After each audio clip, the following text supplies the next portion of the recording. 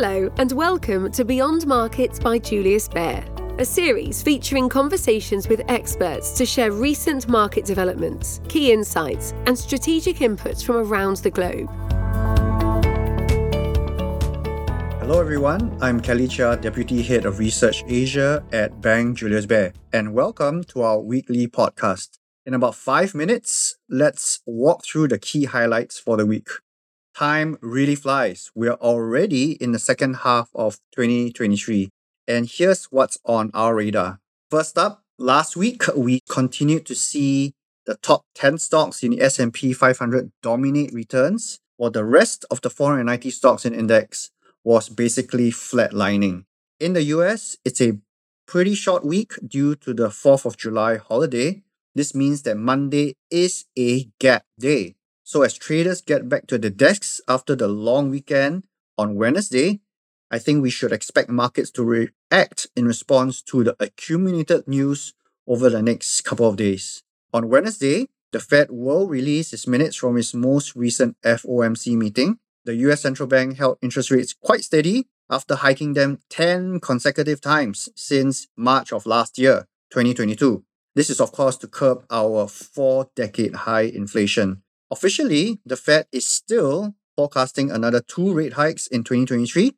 Therefore, we expect the minutes to actually run in tandem with what Chairman Powell's recent hawkish-leaning comments will be. Other important data points in the US are non-farm payrolls. I think it's forecast to show a slowing in jobs as well as hourly wage growth. ISM manufacturing and services PMIs also is going to get some attention. And here in Asia, the China Caixin PMIs are also outdue with how manufacturing activity is doing in China for the month of June. Finally, we have entered earnings season with the second quarter results coming out soon. The relatively calm markets could have some volatility again. The big one comes when JP Morgan reports on the 14th of July, just a couple of weeks later. So moving closer to Asia with China, US Treasury Secretary Janet Yellen will travel to Beijing this week between 6th to 9th of July. We see this actually quite encouraging because this is increasing White House attempts to reinstate communication lines with its Chinese counterparts. Ms. Yellen may address the new Chinese counter-espionage law that could penalize foreign companies operating in China. The law came into effect on the weekend, actually on the 1st of July, and it broadens the definition of spying and bans transfer of national security information.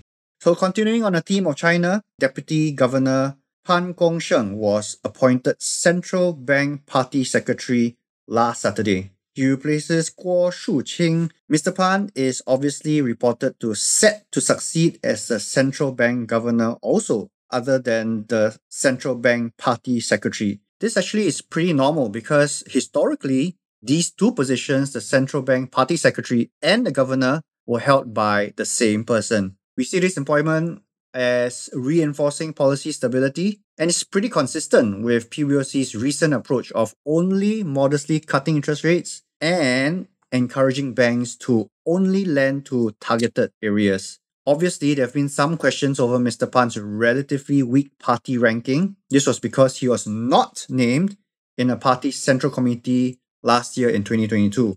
Political analysts are suggesting that the PBOC could have actually less influence in making economic decisions moving forward.